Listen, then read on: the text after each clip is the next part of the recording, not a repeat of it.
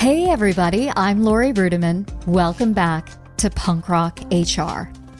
I'm here today talking about middle age and your career. Middle age is a super tricky place to be. You have experience with a dash of wisdom, but you also have a limited amount of energy and patience for the politics and shenanigans that brought you to this phase of your life.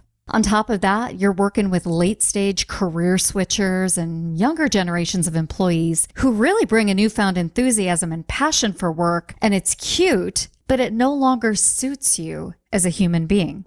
And life is even more complicated because middle-aged people know one important thing: money wins. And if you don't keep playing the game at some level, you can't provide for yourself and your family today and plan for the next iteration of your life tomorrow. So we're here today to talk about how you can be a middle-aged, career-focused individual and stay on the good side of management, but retain your dignity and fuel your soul. My first thought is I want you to engage in the art of professional detachment. That just means being a slacker. When you're over 40, you know that professional workers only put in about 22 hours of work a week. The rest is just bullshit. So I want you to figure out how to show up for work and give a great experience to your colleagues, your peers, your customers, your clients, and then show up for yourself. It starts with calendaring. Michael Hyatt is a famous author and also a consultant and also just a big-time guru. And he famously said, "What gets scheduled gets done." So be rigorous, be a ruthless CEO of your own life and organize the crap out of your day. I mean, calendar your meals, your bathroom breaks, even schedule time to fuck around on TikTok or Instagram if that's your jam. Create breaks to do the things you need to do. Dry cleaning, organizing your basement, putting away holiday decorations, whatever. And know this: you are allowed to decline meetings as long as you suggest alternative ways to communicate. Whether that's a quick phone call, a message on Slack, just a quick break in the day to get up and go to somebody's desk and talk to them if you're back in the office. You don't have to say yes to a 30-minute meeting when you can solve a problem quickly. And you know what else? You're allowed to get a bunch of one-on-ones on your boss's calendar on the books proactively so that you can do a better job of getting what you need from leadership in advance to be more effective in your role. Run your life like a small business. Schedule the hell out of yourself just like a CEO and give an incredible 22 hours. Then get a hobby or catch up on your real life. Everybody I know with a so-called full-time job over the age of 40 has a sore back, so maybe get to work on your well-being. That's the new version of being a slacker, and that's going to pay dividends as you age and mature in your career.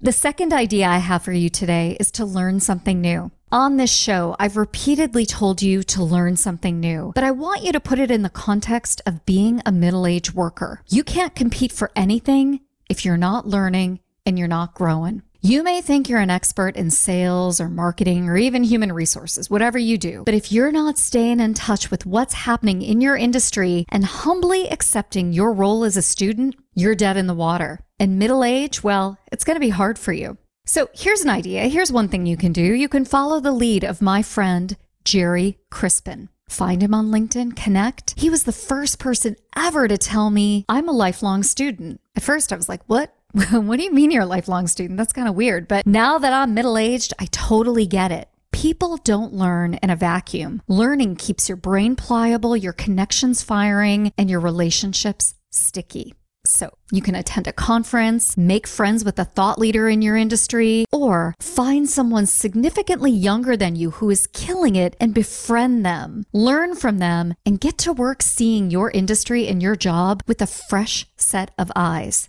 Prioritize learning for what it can bring to you. More opportunities to do what you want, when you want, on demand, and without apology. Finally, be a better risk taker. If you're middle-aged, it means you've survived terrorist attacks and wars and guns at school, especially here in America. You've survived family drama, relationship breakups, and the random and unfair deaths of the people you love. And you've been exposed to drugs and alcohol, but you're not on the street corner asking for money. You've had arguments at work, but you haven't been fired. Or you have, and you've learned a lesson that I write about in Chapter 8 of my book, where Jennifer McClure advises us that everybody good gets fired once. And you may have children who are growing and maturing and doing cool things. And guess what? You haven't killed them yet. You've accomplished all these things to be here today. And yet many of you are afraid of change. You're terrified. And you can't ask for what you want because you lack courage to even dream about what a better, brighter, more exciting future can look like. Middle age can feel like everything is balancing on a knife's edge.